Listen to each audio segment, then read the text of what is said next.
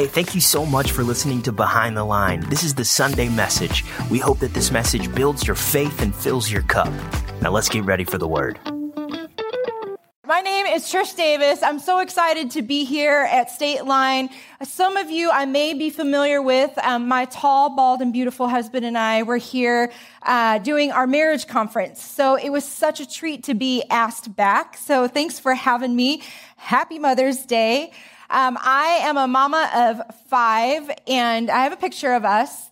One side is like when we clean up, we look pretty cute. But the other side is really how we act. We're like a wild, wild, wild family.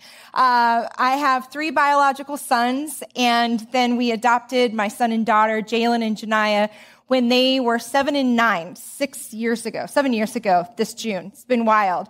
So I don't know what season of life you're in. You made it to church, or if you're online, kudos to you. Like, we are already winning Mother's Day. So I'm so grateful that you are here. Some of you woke up to glorious burnt toast in bed. It was amazing, right? People brought you flowers and you've been expectant because you're going to go be celebrated today. Maybe you're going to go visit your mom and celebrate her. It's going to be a great day, just full of joy. And then for some of us, Mother's Day is a hard, complicated day.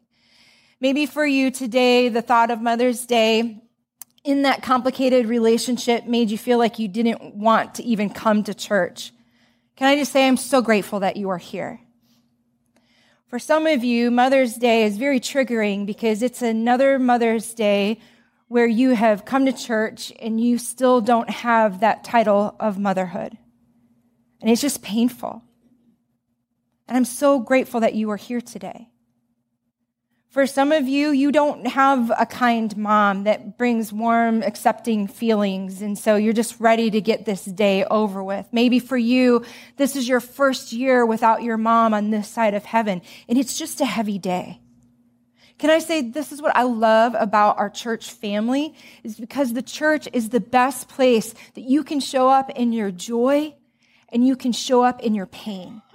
And so regardless of your age, regardless of your relational status, I'm just trusting that God's going to show up for us today on this Mother's Day. My husband and I, we got married when we were like babies. We got married when I was 20, and we were still at college, and it was awesome because we were living college life and married life. But about 4 months into marriage, I realized during Thanksgiving break, I did not have the flu. I was pregnant. You guys, we were still trying to figure out how to share a bathroom, let alone share a baby. But Justin graduated his second senior year of college, if you can follow that. He graduated. And we moved. I was 8 months pregnant to our very first youth ministry. And so when we moved away from our college campus and all of our friends. And it was 8 hours away from all of our family. And so when Micah was born, if you've experienced giving birth to a child or bringing a baby home, even via adoption, there's something that happens. There's like, all these years later, I can't give a description to it, but it is just like this deep love that you're like, I would go to battle for you, right? Like, so much love. But at the same time, I was not prepared that this child would not sleep for the next 5 years. In fact, the first couple of months, everything felt hard. Like, everything about motherhood felt hard. My marriage felt difficult. Our finances were tighter than we expected. It was just so difficult. And I didn't know what postpartum was. And I was struggling. I remember a couple of months into motherhood. I think Micah was around 3 or 4 months. And he was just having a day. I mean, he was a colicky baby. But this day was like he was just not happy about life. And before you psychoanalyze me, I have no idea how I got to this place. But the only thing that would soothe this child is the shower. So we took so many showers all throughout the day to the point where I just stopped getting dressed and I just had my robe on.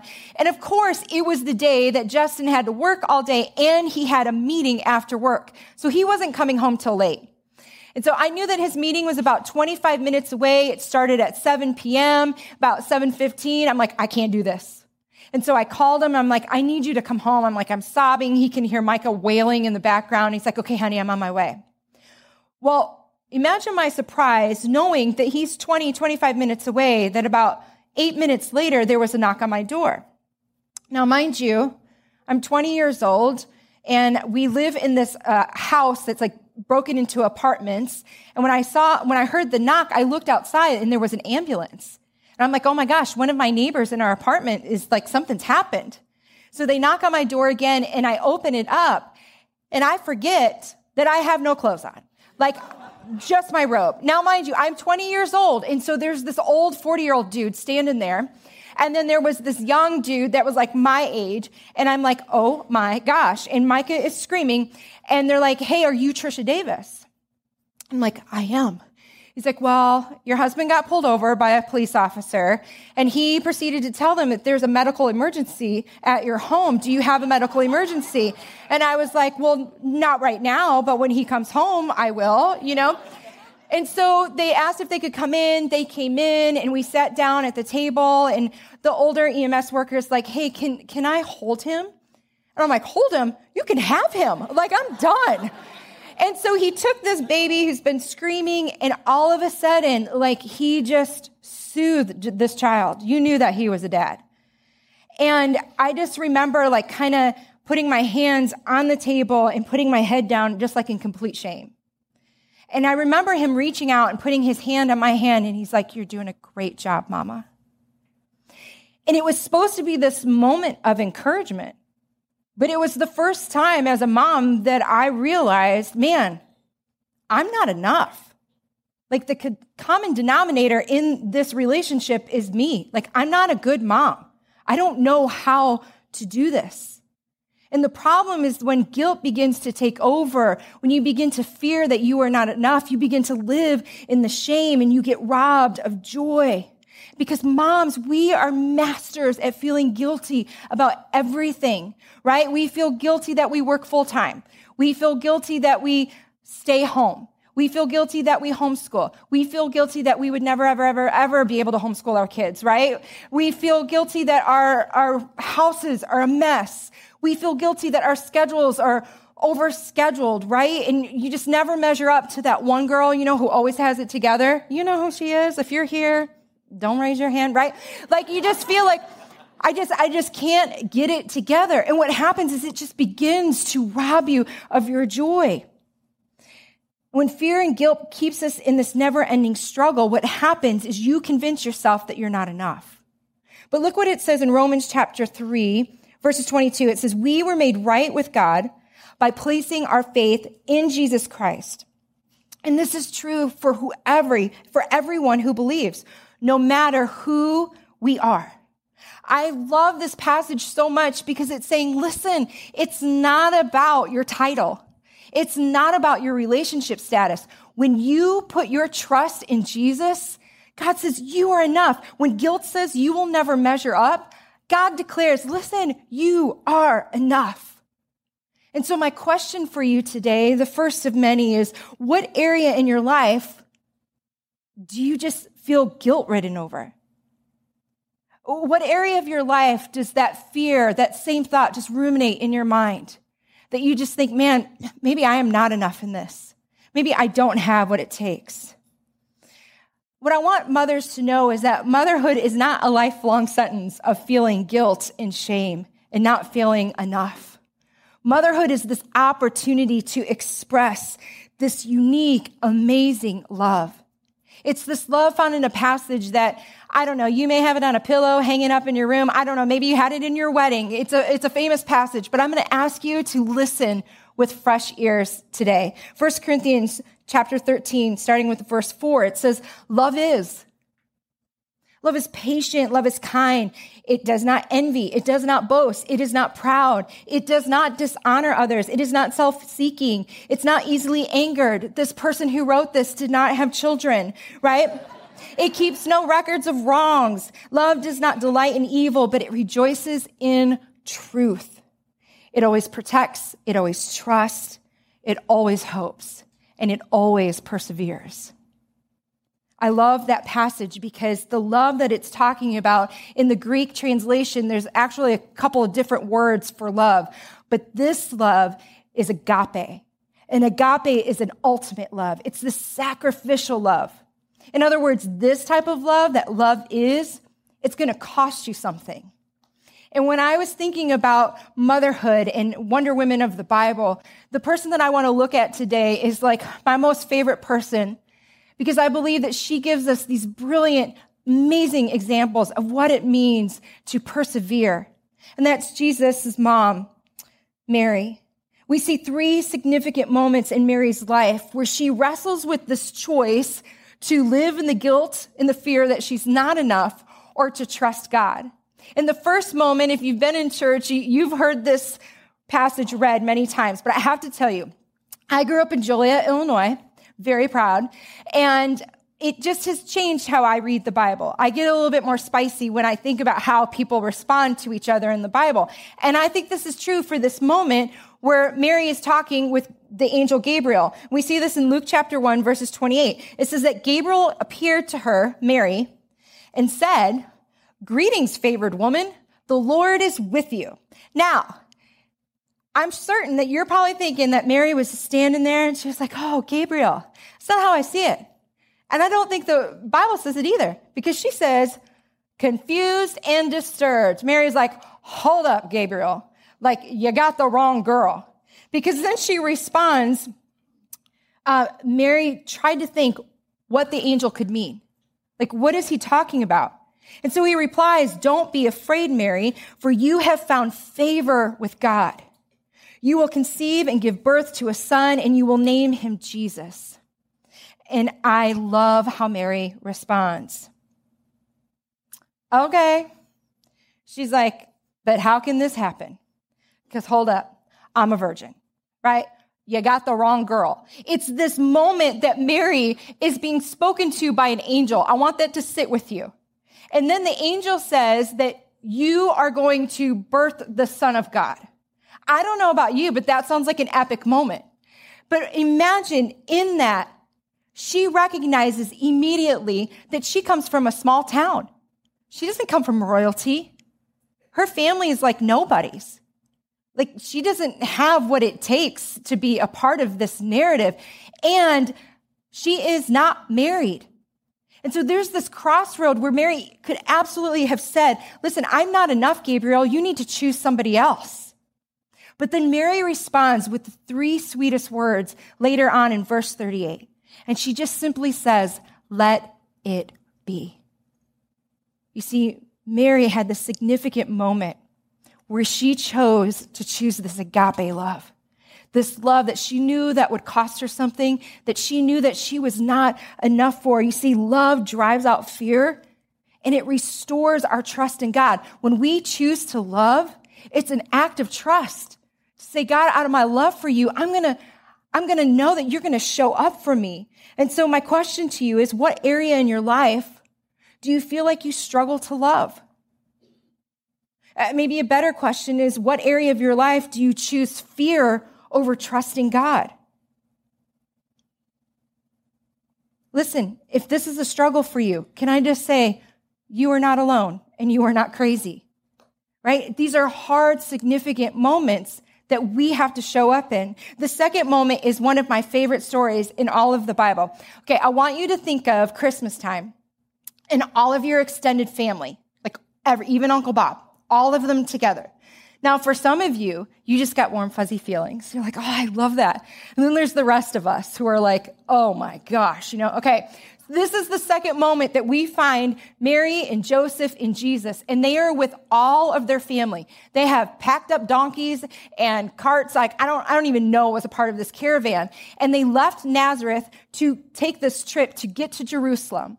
And when they got to Jerusalem, they would spend a whole week celebrating the feast of the yearly Passover. And it was this Passover celebration to remember how God rescued the Israelites from the Egyptian slavery.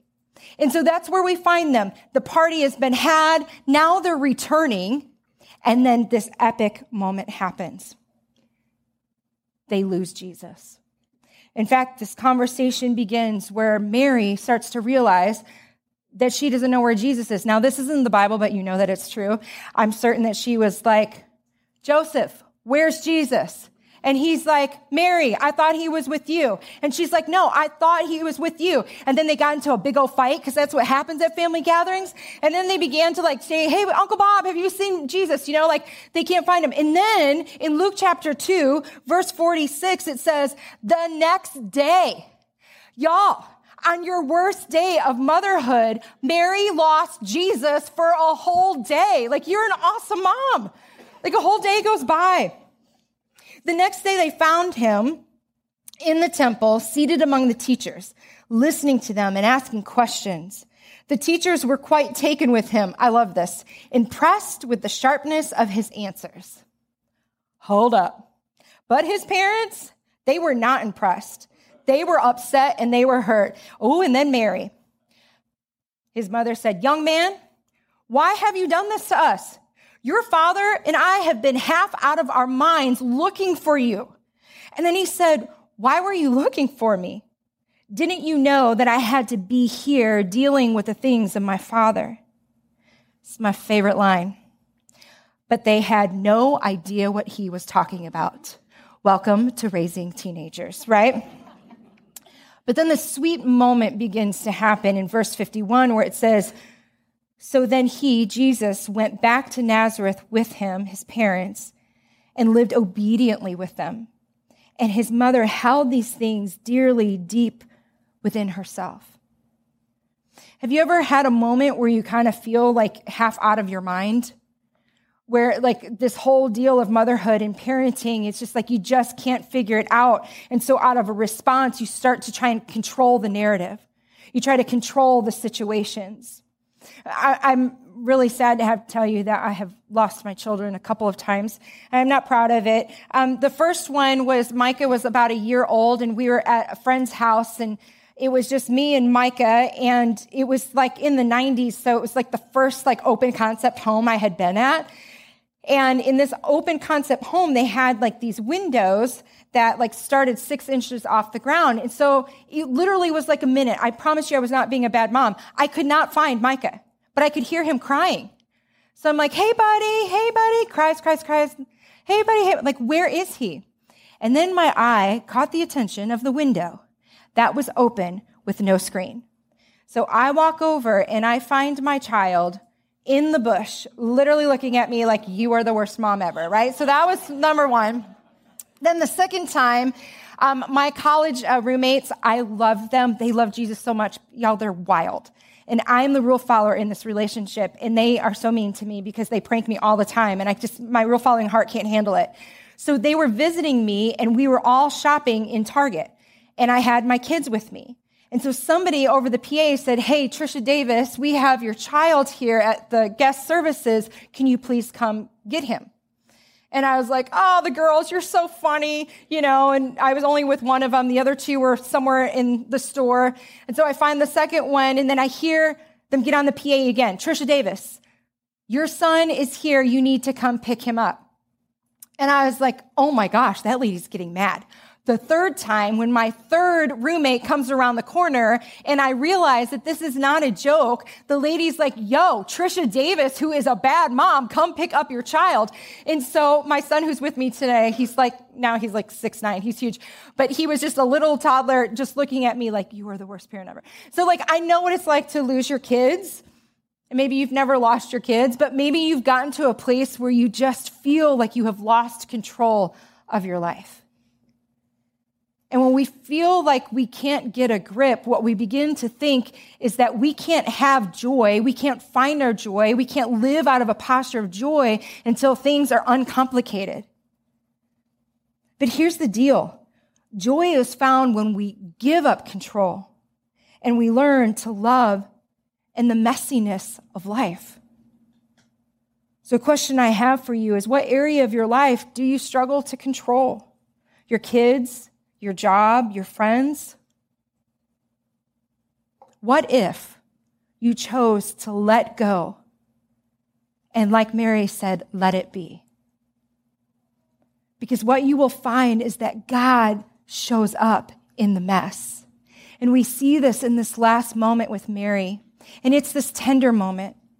It's a moment where Mary has been watching her son being brutally beaten. where she is in the crowd and she's hearing people say awful things, and she's in the crowd and she's looking for all of the disciples, and they are nowhere to be found. And she is just looking at her son, and she is helpless. And she can do nothing to control what is happening. And I envision Mary walking along the crowds of people as her baby was holding onto that cross, barely able to walk, knowing that that cross is where he would be crucified for his ultimate death. And in this moment, we find her at the foot of the cross.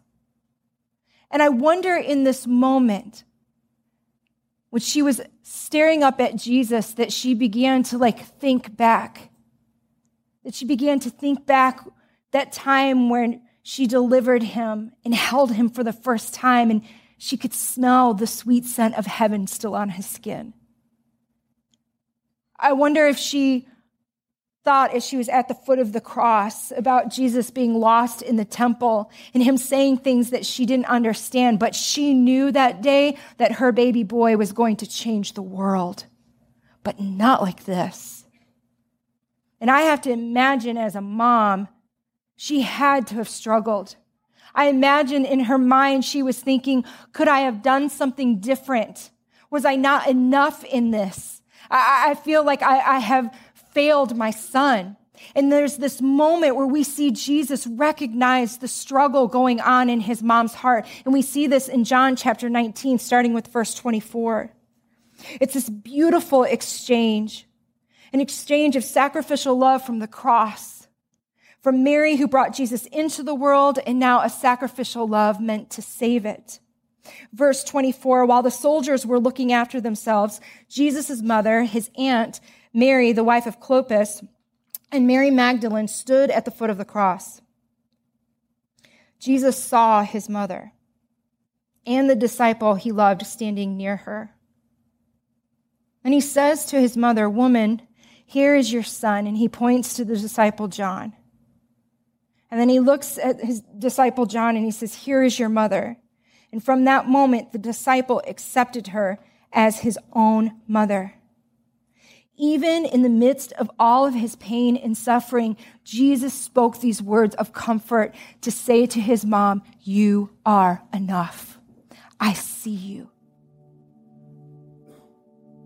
And what I have learned through her story and her example is that love always protects, love always trusts, it always hopes, it always perseveres. Because perseverance paves the way to love in moments we don't understand. Think about that. It's that sacrificial love that paves the way to love from a place that can only be from God, where he says, "I see you, I love you, I'm for you." And friends, I'm going to tell you, I have always loved Mother's Day. I've been a mom since I was barely an adult. I've had a great relationship with my mom. But 2 years ago, I found myself in a place where I just did not understand. In a very innocent search on Ancestry.com to understand my Hispanic heritage,